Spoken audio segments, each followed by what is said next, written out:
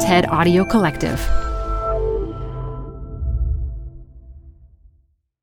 This episode is brought to you by Progressive. Are you driving your car or doing laundry right now? Podcasts go best when they're bundled with another activity. Like Progressive home and auto policies, they're best when they're bundled too. Having these two policies together makes insurance easier and could help you save. Customers who save by switching their home and car insurance to Progressive save nearly $800 on average.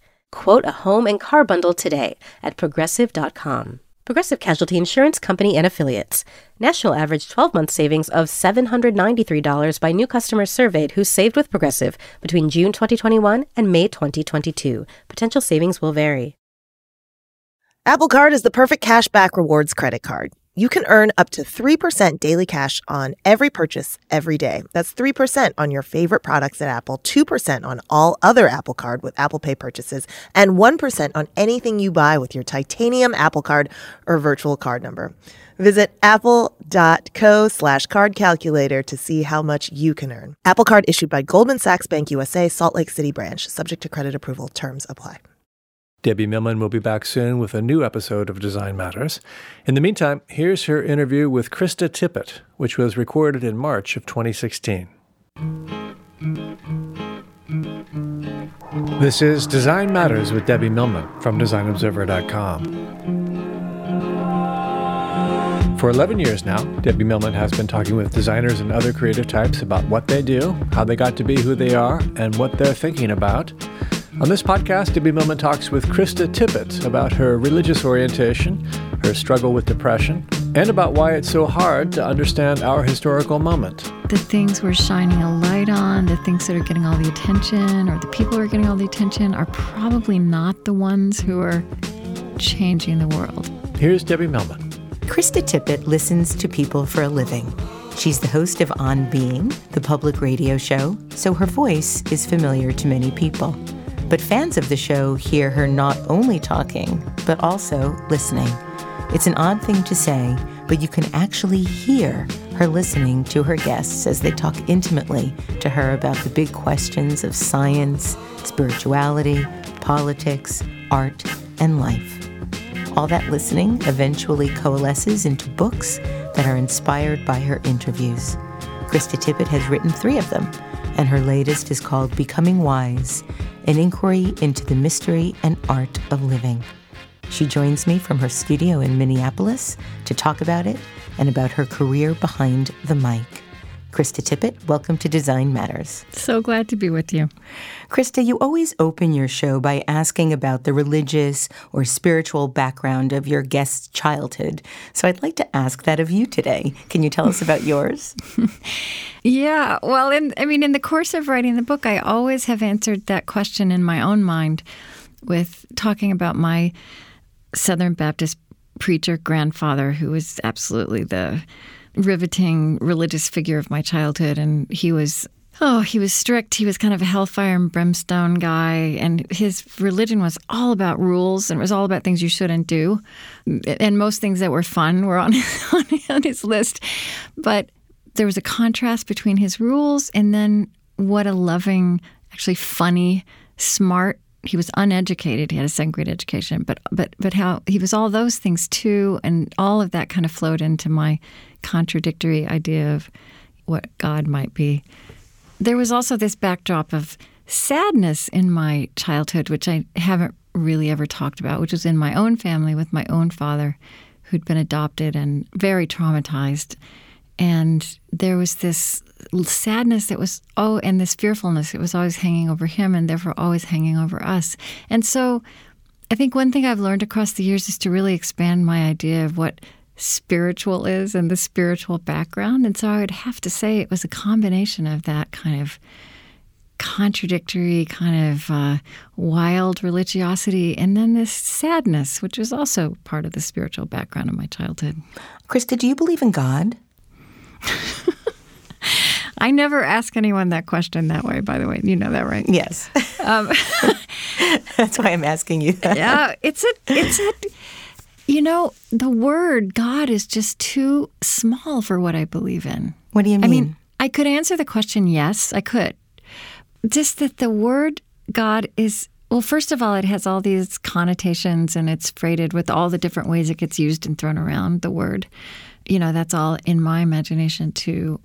I would say that all these conversations I have, I have this rich, kind of wild, strange, expansive place in my head where I think about what the definition of God would be. And if I'm allowed to say, for that to be God, then yes, I believe in God. Do you consider yourself a member of a specific religion now at all?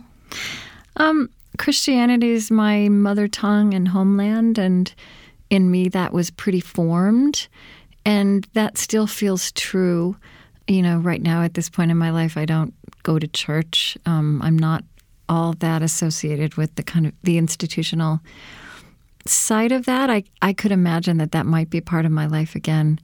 I mean, I love theology, actually, and I love Christian theology. But the interesting thing about that is it's having a grounding in that, which I got when I went to divinity school in my 30s, has really been this fertile ground for thinking about the depths and the questioning and the traditions of all kinds of other traditions.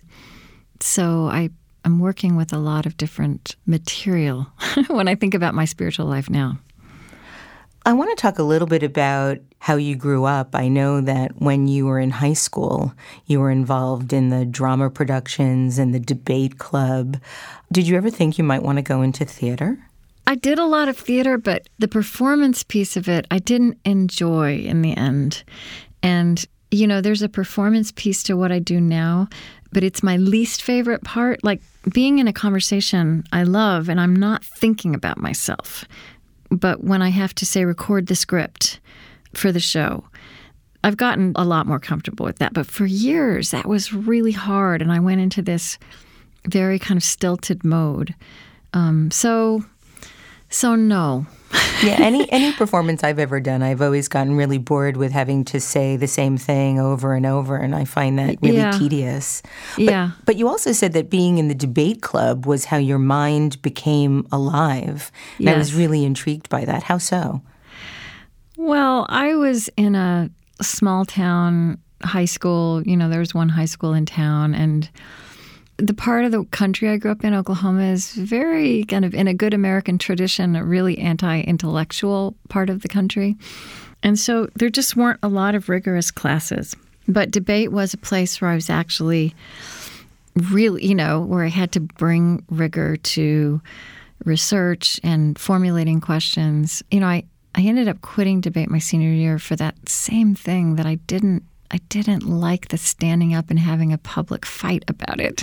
But I did really loved the research thing where I'd go to libraries and, just dive deep into an idea. And that was the only place I was being asked to do that.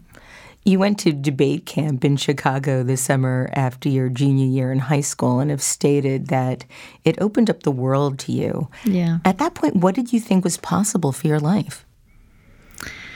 It sounds strange, maybe, but if I thought about the world beyond Oklahoma and Texas, like Texas was real to me, but it was just kind of this black hole. And I didn't even have a lot of curiosity about it. I mean, I had this longing, but it was very undefined. And I actually have this memory of somebody talking about learning foreign languages, which is the way we talked about it then.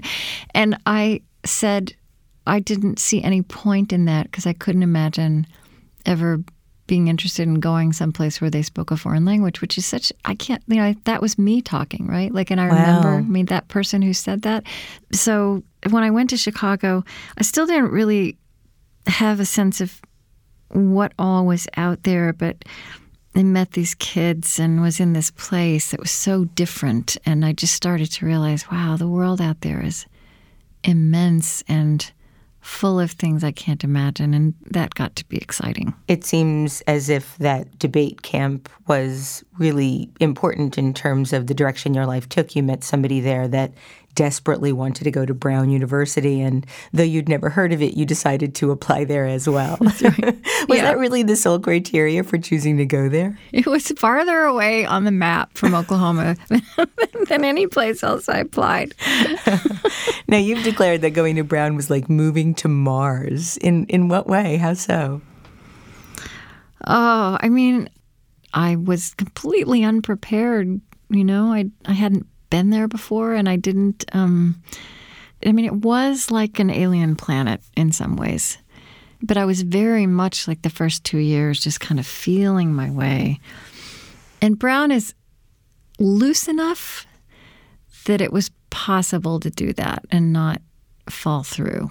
What were you studying at that point?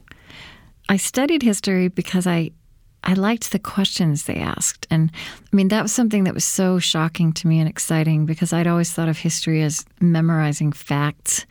And then I got to Brown, and I remember, taking this class my first or second year, and they asked, was the French Revolution inevitable? Was the final test? And I couldn't believe that's what they were asking. But eventually I learned to love the thought that could be a question. Yeah, and I was going to say, it seems like the perfect kind of question for you. You write about how you threw yourself into the chances that were coming your way. You learned German, you backpacked around Europe, you spent a semester in a communist East German city on the Baltic Sea. And at that point, you said you stopped thinking about God and threw yourself into saving the world respectably by way of journalism and politics. Krista, did you believe that thinking about God at that time was not a significant way to help the world? Yeah, I didn't ever have any big rejection moment, or I didn't become atheist, but I was pretty uninterested in religion and in God, and it didn't feel relevant to me.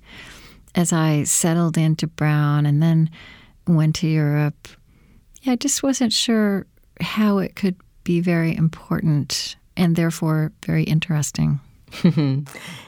After college, you went to Berlin as a New York Times stringer, and you went there with no guarantee of a paycheck or a byline.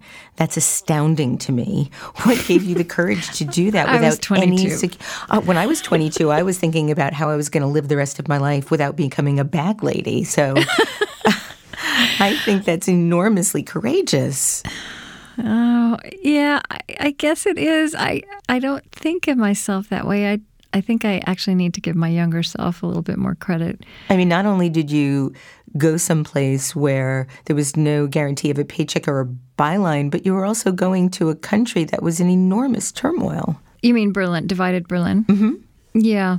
Well, I'd been in Bonn and I'd been in East Germany, so I was going back closer to the part of Germany that I first knew. And Berlin, divided Berlin, yes, was the fault line of the Cold War. But as a place, by the 80s, West Berlin was surrounded by East Germany. It was surrounded by the great communist sea. And it was a very contained, idiosyncratic, kind of a small town. So I was able to go there as a New York Times stringer and immediately kind of know everybody I could want to know and, be getting invited to diplomatic cocktail parties and be taken seriously because it wasn't a big universe. And, I was ready to fail and to go home with my tail between my legs. But it worked out. It seems that after you left Berlin and you lived in Spain, you lived in England, Scotland, and then the notions of spirituality and God came back to you. You then decided to pursue a master's in divinity from Yale. Yeah. Now, you've written that you didn't study theology in order to be ordained. So what motivated you to choose this particular course of study? So I had those about 10 years ending up in divided Berlin, which was such a political place. And I was, in the end, working for an ambassador who was a nuclear arms expert. So I was surrounded with, policy thinkers and really serious stuff. Yeah. And I was really idealistic. I thought we were actually there to save the world. And there was a very unsettling kind of disjunction between the power that these people had who I was working with and the kind of immature, unimpressive private lives they had. And also the fact that they weren't actually there to save the world for the most part. I mean, there were some exceptions, but they were, the moving the missiles around was a real ego trip. And yeah, they were there to own the world. Yeah, yes. So it was exhilarating on some level to be part of that, but on another level, it was really unsettling, kind of morally unsettling. And then at the same time, I was living in divided Berlin, which was just really this great big social experiment where you take one people and divide them into two completely different worldviews. And I was also seeing this paradox at that human level of where people on the Western side of the wall had everything in contrast to the people in the East, but they could be really shallow and have impoverished inner lives. And then I was very drawn to the people I came to know and love in East Berlin who really had nothing to work with, kind of materially or really importantly in terms of their choices they had to make, but who created these lives of great beauty and dignity. And so I started thinking about that work of creating a life of dignity and beauty. And it was through that kind of an anguished inquiry that I started to ask what I now would call spiritual questions. But it took me a long time before I called them spiritual questions. And so when I went to divinity school, it was kind of at the end of that process where I was thinking, okay, actually maybe religion is the place that has always asked these delving questions in the human sphere. Maybe this is relevant and maybe it's important, but I didn't quite trust that. I wanted to study it. Like I wanted to apply my mind. And so that was the decision to go to divinity school. So I really wanted a theological education. But I didn't completely rule out the idea that I'd get there and want to be ordained. But that's not why I did it. And it was pretty clear to me as soon as I got there that that's not why I was there. What were you imagining you were going to do with your degree? Well, I don't know. And I certainly never, it's not like I had this idea in mind. If you told me about this back then, I probably would have been, I would have thought that was great. But I didn't know. It was a bit of a leap in the dark. I mean, I was doing this with my former husband who was becoming ordained in the Episcopal Church. I kind of had a companion in this. A comrade. Yeah, a comrade. And then our daughter was born while we were at divinity school. I mean, I think of that time also as this becoming a parent, which is very formative. You graduated from Yale in 1994 and stated that you saw a black hole where intelligent coverage of religion should be. And at that time, you conducted what you've referred to as a far-flung oral history project for the Benedictines of St. John's Abbey in Collegeville, Minnesota. And it was really then that you began to imagine radio conversations about the spiritual and intellectual content of faith that could open imaginations and enrich public life. And in a report you wrote about the experience, you stated that the first-person approach to religious speech is essentially about humanizing doctrine. Mm. And Krista, is this something that influenced how you wanted to talk about spirituality? I mean, is it really possible to humanize doctrine? Well, it was kind of a discovery that I made. And you have to remember, and, depending on how old people are, they won't remember. But in the 1980s, 1990s, it was this moment of a few very strident religious voices. The evangelists came to. Yeah, Jerry Falwell, Pat Robertson. And it was a conclusion of their willingness to be out there, speaking for God and speaking for all Christians, and also journalists' willingness to let them do that because it was very entertaining and they delivered sound bites, right? So you had this toxic effect of religion on American politics and society. And this is just an aside, but I think that the phenomenon that we now see of people under 30 who aren't, the nuns, as they say, who are not affiliated with a tradition. And I don't think we should be at all surprised that people who were born and who grew up in the 1980s and 90s and seeing religion have that public effect are allergic to it. Yeah, I mean, it seems like that's religion without spirituality. Exactly, yeah. And without an integrity of, who you are inside and what you say you believe and how you live and how you treat others. And so that's what I'm watching. I'm watching that as somebody who's just studied theology and found theology thrilling and relevant and nuanced. And then, you asked what I thought I was going to do. I had no idea what I was going to do. And I end up in Minnesota, with a young child. But there was this amazing place, Benedictines, monastics are kind of amazing in the whole history of humanity in ways we don't think about very often. So there's this amazing Benedictine monastery in the middle of Minnesota. And they saw me as somebody who had a journalistic background and a theological education. They've invited me to do this oral history project. So I go on this kind of adventure, interviewed about 55 people across about a year or two. And some of these people were big names of Christianity in the 20th century. And some of them were just, extraordinary people who'd come through that place.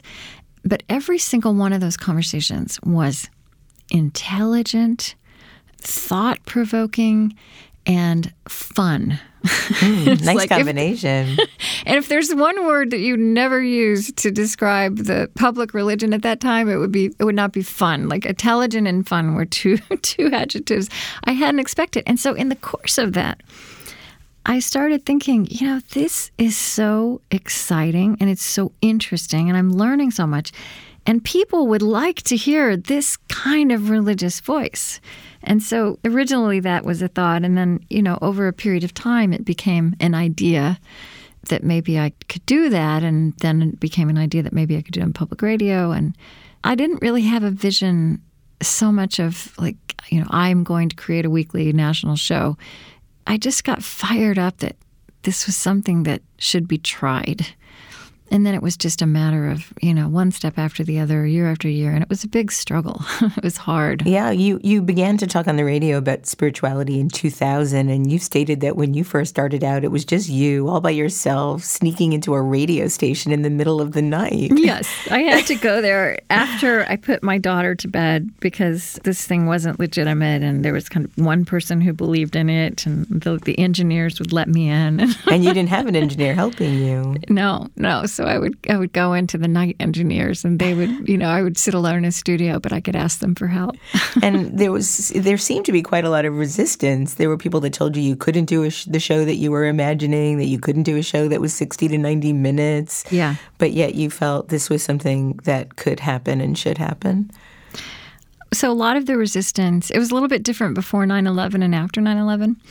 And before 9/11, it was, we're not sure this is worth an hour of public radio every week. We don't know if public radio listeners care about religion or have spiritual lives, or if they do, they want to keep it private.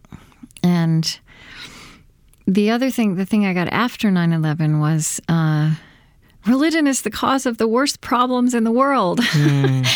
But I would say, first of all, you could say the same about politics, and we cover politics precisely for that reason. But also, if that is true, then we have to do a better job of talking about this and also drawing out its diversity. And I really did believe that public radio would be a place where you could try that. I couldn't be sure then that this would work. But I thought we had to try. And there were enough people who got that. Who are with me on that. Well, it's been 16 years now, and in that time you've won a Peabody Award, many Webby Awards, and in 2014 you received the National Humanities Medal from President Obama at the White House for, quote, thoughtfully delving into the mysteries of human existence, unquote. Congratulations on this extraordinary success, Krista. Thank you. In 2007, you published your first book, Speaking of Faith, Why Religion Matters and How to Talk About It. And one of the central themes of the book is a term I first learned about when reading the book, the virtue of Ubuntu. Am I pronouncing it correctly? Oh, yeah, Ubuntu, yeah. Ubuntu. So can you describe what that is for our listeners? I can't remember which language it's from, but it was a word that was very pivotal in South Africa during the transformation there. And it's the notion that, it's hard to translate directly, but it's the notion that I am through you or because of you, that we need each other, but I think even more existentially framed, that we only exist, that we only are because of each other. There was a further description in the book that really moved me. And that is, to the extent that I am estranged from another person, I am less than human. And I think that that is such a profound statement about our times as well, that we are so estranged from others and become less human in the process of that estrangement. Yeah, I had a conversation this year with John Powell, who's a legal scholar and working on a lot of our racial front lines. And, I don't think he used the word Ubuntu, but he was talking about how relationship and belonging, in fact, are the natural human state. And that, he wants to reframe this, the way we talk about the problem of race into the reality of our belonging to each other and how can we live into that. And, he said we do belong into each other. We are in relationship. It can be a bad relationship, but it's a relationship and it is defining us. Like your first book, your show was originally called Speaking of Faith, but in 2010, you changed the title to Krista Tippet on Being. Did this reflect a shift in your own relationship with faith and spirituality? What was really on my mind and what was on our mind was that the title Speaking of Faith, which had been the original title of the show had evolved and kind of grown up and found its voice. And that was no longer a good description of what happened in the show. It was not so much about speaking of something. We're still working with faith and with people in the depths of traditions, but also with people who are in all kinds of human endeavors, making all kinds of insights and discoveries, who might not themselves be religious, but whose insights are spiritually evocative.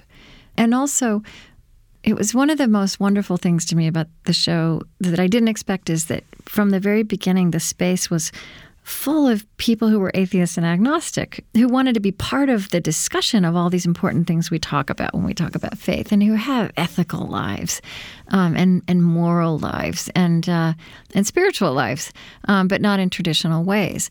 But, to your question, I think that it probably also did reflect how my own passions had become more expansive and spacious. I love the notion of going from of to on. Yeah. It somehow feels really profound. Yeah.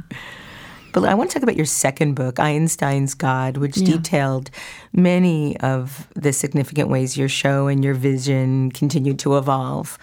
And in the book, you state that the science-religion debate is unwinnable and it has led us astray. And I was wondering if you could talk a little bit about what you think it has led us astray from. I think the science-religion debate and the debate that's out there, and we all know what I'm talking about, yes.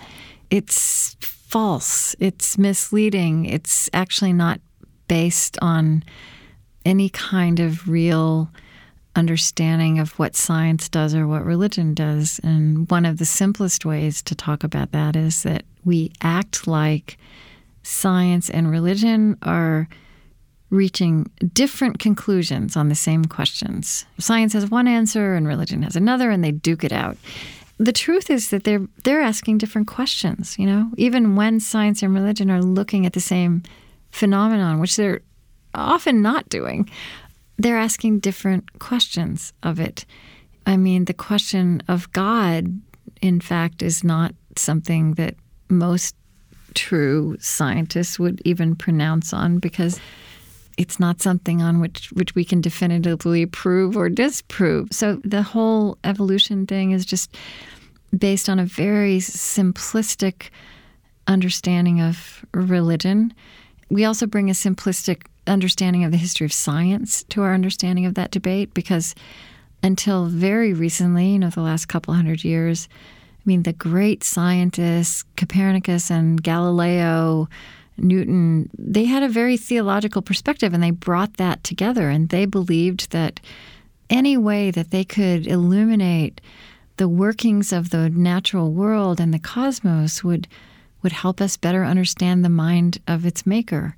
There was no conflict between those things. And these are such two beautiful, vast disciplines in human life, and we need both of them to explore the fullness of who we are. I loved how you talked about Einstein and how he approached science with a religious awe. Yeah. Let's talk about your new book. It's a remarkable book, Becoming Wise, an inquiry into the mystery and art of living. And you start the book by saying, I'm a person who listens for a living. I listen for wisdom and beauty and voices not shouting to be heard.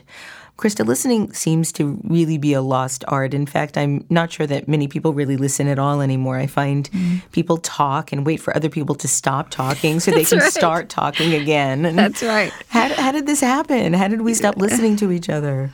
Yeah. It's a muscle we don't exercise. I think it's kind of a basic social art, but we've practiced other social arts that actually have made us bad listeners. In a very early episode of your show, you spoke to the physician Rachel Naomi Remen about the language she uses with young doctors to describe what they should practice. And you referred to that, or she referred to that as generous listening. And I was wondering if you could talk a little bit about your definition of generous listening. Say one thing that we have unlearned bringing to an encounter with another human being, because we've all kind of been trained and raised to be advocates, right? So we go in with a position, and there's a place for that, but we need to be able to set that aside because we need places where that's not what we're doing. So one thing about listening, generous listening, is let's say one really simple characteristic of it is I think the generous listener is ready to be surprised. Right? Like you go into that with an assumption that you don't know everything or understand everything, and you are truly curious, which means you're open to having whatever assumptions you do bring unsettled, and you're going to be graceful about that and kind of curious about that when it happens. Yeah, most people don't like to admit that they don't know something. I think you wrote that the only people that you felt were really comfortable with not knowing things were scientists. Yes. It's a virtue for them. Yeah. In one of your rare interviews online, you said there's a very simple reason that listening is not something that we do all the time. It's too much work. How can a person start work on getting better at listening? Is it possible to do that? Oh, yeah. I think it's a virtue. I think it's a virtuous practice, and it's just like anything else. Like we have to develop muscle memory, and also the good news about virtues and practices is that you can't be afraid of it just because you're not good at it or you haven't done it very much. Like the whole point is you won't be great at it at first, like anything that you haven't done much, but you have to do it and you have to practice it, and that whole discipline of working on being truly curious, being willing to be surprised, which can feel kind of strange when what we've been trained to do is represent our opinions. Know and nod, right? You know something and you nod that you agree, or that you know it too. We think we have to win, right? We think we have to win when we go into so many encounters. Like we have to be right, and that's what's at stake. Those are instincts that are well worn and well developed, and so it's a process of kind of becoming more aware of those and finding ways to still them. And the more you do it, and this is true of anything, the more you do it, the better you get. In an episode of On Being with David Isay, he quotes Borges and states that the soul is contained in the human voice. Yeah. Would you agree with that? It's an audacious statement. Like, I don't know that I would say it that way. It's a huge thing to say. Dave also says listening is an act of love. When he says both of those things, I feel that it's true, but I don't know if I would have said it that boldly. I do think that the human voice contains so much, and I really love working in this medium with the discipline of the human voice. And the contrast is with the visuals, which we're used to, just realizing how much information we're taking in that actually gets in the way of what the voice can convey. Oh, absolutely. I think we can get really distracted by looking as opposed to listening. Yeah. You refer to your book as a collection of pointers that treat the margins as seriously as the noisy center. And I was wondering if you can talk a little bit about what you mean by the two terms, the margins and the noisy center. I've talked to so many smart and wise people across the years, people who've seen social change happen and been part of it and studied it. And one thing that they all know and can document across history is that at any given moment, the things we're focused on, the things we're shining a light on, the things that are getting all the attention or the people who are getting all the attention are probably not the ones who are changing the world. It's like, then history happens and you look back and you say, oh, that Right. was going on. And I think that's as true now with all of our media as it's ever been. And I love knowing that. I love knowing that the surprising thing is out there waiting to change the world and we're not even paying attention and it's kind of gestating quietly. In Becoming Wise, you talk about suffering from depression several times in your life. And even when talking about your time at Brown, you state that great leaps, however exhilarating, are hard on mortal creatures.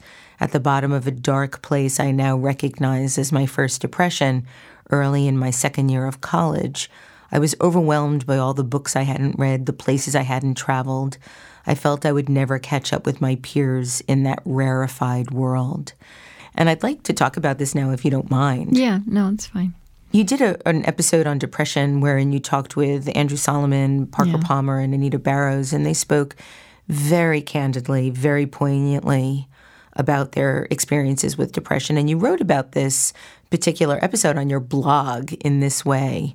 I took the making of this program as an occasion to walk myself with some trepidation back through the spiritual territory of despair. Like many millions of people, I've experienced severe clinical depression. And I think that depression is one of the most misleading and inadequate words in our vocabulary. Krista, why do you feel like the word depression is misleading?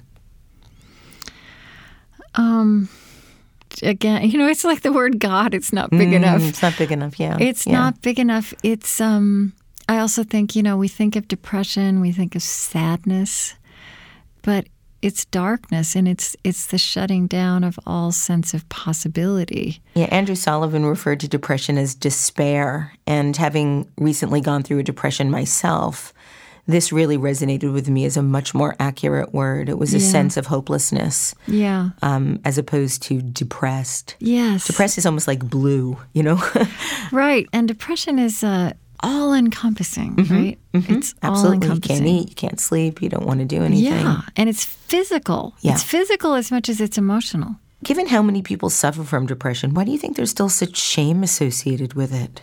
I don't know. I mean, that show, The Soul in Depression, was one of the first things we created. And it was very close in years to my depression, and it was scary to do.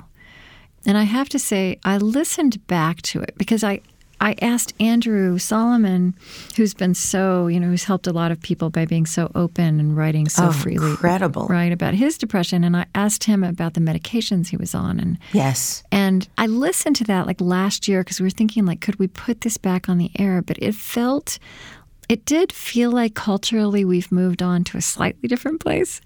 So, I mean, I think it is more out there. Why do you feel like we've moved on culturally to a different place? I actually listened to it a few days ago, and I found it to be relevant. It felt incredibly relevant. Yeah. We talk a lot about failure now in our culture.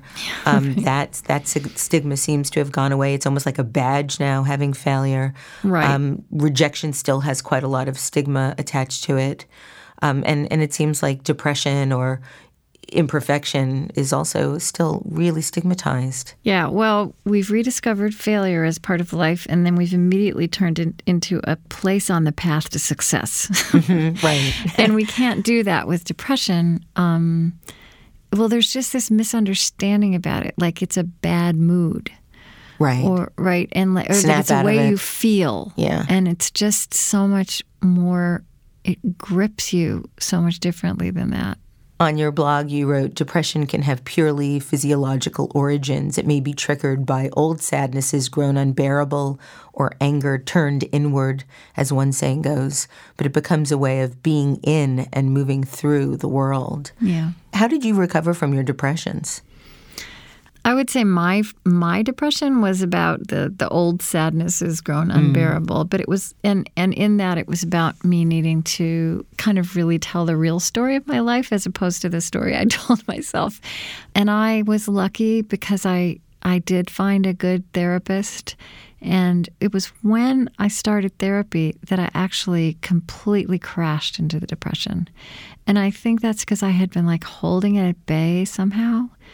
I'm very, very exhausting to do that, but not letting it happen somehow. And then somehow, all this was so unconscious. I think then I was in a safe place and there was somebody who was going to help me. And then I just completely fell apart. I was really struck by a quote that you included from the poet Jane Kenyon on the episode about how depression fades and how you fall back into yourself again. Yes. And I definitely relate to that with this sense of trying to figure out how to feel again, or how to think about feeling and feel about thinking. Well, and also I think that was about, so I was also fortunate because the medications, worked for me. Basically, I didn't have bad reactions. So it was a combination of 2 years of talking this through, every week, and then the meds. But I think that Jane Kenyon quote is also about the medication. There's, I think, a lot. I do agree with you. There's this still stigma. You think, am I taking meds? Is this an artificial tinkering? But at their best, they help you fall back into yourself. It's a very vulnerable place you're in now, right? For a long time, because you know now that dark place is a place you can go to, and you don't want ever to go there again, right? But it's possible. It's part of your experience. Well, you do learn, I think, as you very, very eloquently put it, how big emotions are when you're going through something like that. Yeah. How did falling back into yourself change who you fell back into? It's a bit of a meta question. But. Well, I mean, this is all pretty personal. Like, I don't think my marriage didn't really survive me becoming more of myself. Then I think it would have had to be, it needed to be the relationship needed to become new in some ways, right? And that wasn't possible in that relationship. So that's a very big implication of it. But, I think of it as a span of time, like between when I started the therapy and when I had the depression. And, I think over the next 5 to 10 years, I became, I just, use this language, just so much more at home in myself. And it was so hard to be me until that. I was so much harder. I was so hard on myself. And there was this effort that went into simple things that was completely unnecessary. And the beautiful gift after depression was letting go of that and letting go of that. And so actually, just being at ease for the first time in my life. And, that's incredible. Yes, it is. I'm still working on that part. Okay. You categorize your book into 5 sections: words, flesh, love, faith, and hope. And in the section on love, you state in the book that you grew up not telling the truth about love. Yeah. What do you mean by that? Well, it's very much related to, my old sadness has grown unbearable. I mean, like a lot of families, there was just a lot of pain, and there were a lot of things that were true but not ever discussed.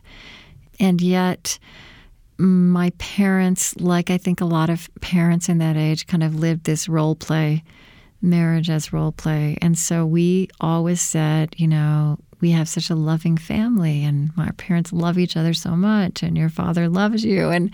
But the reality was much more complicated than that. Or, I think that love as a feeling was there and was real, but how that manifests, like what that actually acts like, it had a lot of damaging aspects to it. So, but that was the narrative. And so... It sounds like that was what you wished. Yeah. It was, and also it was a kind of wish that we cleaved to, right? Mm-hmm. We kind of turned that into, this is true because we're saying it's true. And I think that's something people do with all kinds of variation all the time. But I had to tell the truth about that lack of love, that failure of love, to actually be at home in myself, right? And so that's a hard thing. Is it scary to be putting it all out there? It's really scary, yeah. In fact, I haven't, this is the first time I've really talked about it. And after I wrote the book, that was some of the last stuff that I realized belonged there, and that I wasn't being honest if it wasn't there. And then it shifted a lot of things kind of in subtle ways. And then when I was done, I think I had this period of, this kind of lump in my stomach about that being out there. And now, I don't know, it's there, it's done. Yeah. When your marriage ended, you write about how you told yourself that you had a hole in your life where love should be. And it reminded me of the conversation you had with Brene Brown, where you talked about C.R. Snyder's research at the University of Kansas and his belief that hope is brokenhearted on the way to becoming wholehearted. Yeah. Later in the chapter, you state, as I settled into singleness, I grew saner, kinder, more generous, more loving, in untheatrical, everyday ways. I can't name the day when I suddenly realized that the lack of love in my life was not a reality, but a poverty of imagination and a carelessly narrow use of an essential word. And it occurred to me as we're talking that the theme that seems to be popping up is this sort of inappropriateness or inefficiency of certain words. God, depression, love. Yeah. You say that love is a superstar virtue of virtues, the most watered down word in the English language. Yeah. Along with God and depression. Yes. Those are maybe the three big ones. So how did that poverty of imagination shift for you? Nothing actually shifted in my life. But what I realized, what I named, is the fact that, there's part of me that's always going around saying, oh, well, I'm not, people say, are you dating? Have you met anyone? And there's some part of me that's saying, oh, I don't have love. Like, everything's great, but I don't have love in my life. And I says, that's not true. I have so much love in my life. I have so many different forms of love. I don't have this one kind of relationship. And sure, I'd like to have it again. But I am complete without this. And in fact, I am loved, and I'm loving. And in fact, I was learning to be loved and to be loving in ways that I hadn't been before, partly out of the kind of the fruition of this, what we're talking about, of like coming through depression. And, a decade later, you're still kind of waking up to yourself. The wild, silky part of ourselves, as Mary Oliver would say. Oh, yeah, exactly. Exactly. One of the things that was really incredibly moving was when you state that you've come to understand that for most of your life, when you were looking for love, you were actually looking to be loved. What has changed in your view of what it means to love and be loved? I think on a personal level, in some ways it's gotten less complicated for me, that I just take more joy in loving and being loved, and don't overthink it, just let it kind of embody it better. But on a kind of loftier level that also feels really relevant to me, I'm puzzling over this question of love in our common life, in our public spaces, and love as, the only human capacity that's big enough to meet a lot of the really devastating crises that we face, whether it's, refugees or our economy or race. Somehow this idea of our belonging to each other, of how we are to each other, of who we are to each other, is really existential. And this is not love in a romantic sense. And I don't even think we know how to practice this kind of love, something that's really muscular and robust and practical in public. But that's what I want to explore, I think, moving forward. It sounds like it's about a way of thinking about love in a more spiritual way, as opposed to a more selfish way.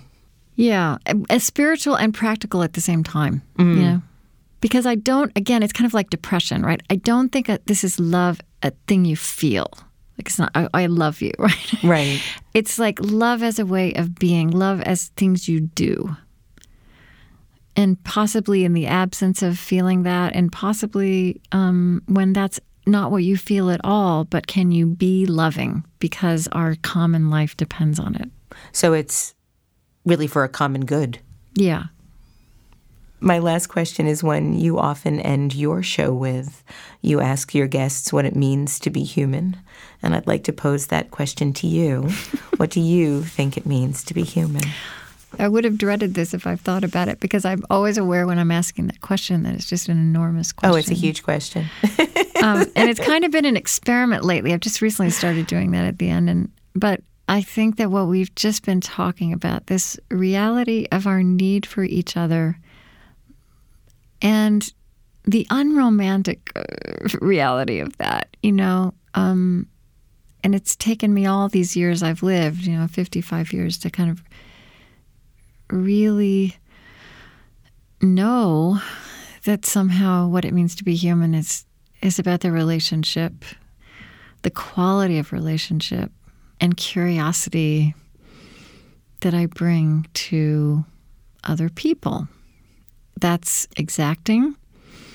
It's also kind of often instantaneously gratifying. And, because it doesn't always have to be intense relationships. It's just like deciding to be kind, in really little ways that can completely change someone's day. Genuine connection. Yeah. Again, I think I was raised in, the middle of America, the self-made man, pull yourself up by your own bootstraps. I went out, to conquer the world, and I had a lot of success. It was very hard on me. And so, but where I grow into, as I think, I'm not saying I've become wise, but I'm wiser than I used to be, is all about who I am to other people and with other people, and also discovering the pleasure in that. I love the notion of becoming wise as opposed to being wise. Yeah, that's right. Because it's an ongoing, lifelong experiment. Yes, and always imperfect. But like if we live into that, I live into that question of wisdom, then as Rilke said, I think that itself forms us. Krista, you conclude your book by stating, the kind of conversation I spend my life in is, like poetry, a tribute to the human capacity to articulate truth at the edges of what words can touch. Thank you so much for having this conversation with me today on Design Matters. Oh, thank you, Debbie. It's been incredible. Krista Tippet's new book is called Becoming Wise, an inquiry into the mystery and art of living, and it is truly magnificent. And you can hear her on her public radio show and podcast, On Being.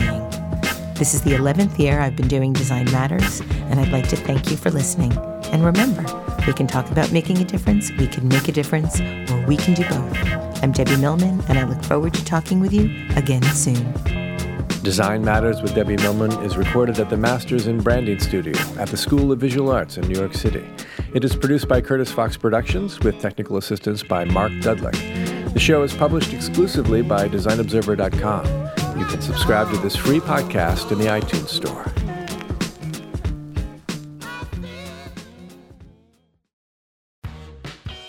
You're growing a business, and you can't afford to slow down. If anything, you could probably use a few more hours in the day. That's why the most successful growing businesses are working together in Slack.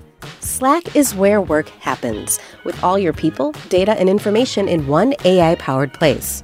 Start a call instantly in huddles and ditch cumbersome calendar invites. Or build an automation with Workflow Builder to take routine tasks off your plate, no coding required. Grow your business in Slack. Visit slack.com to get started.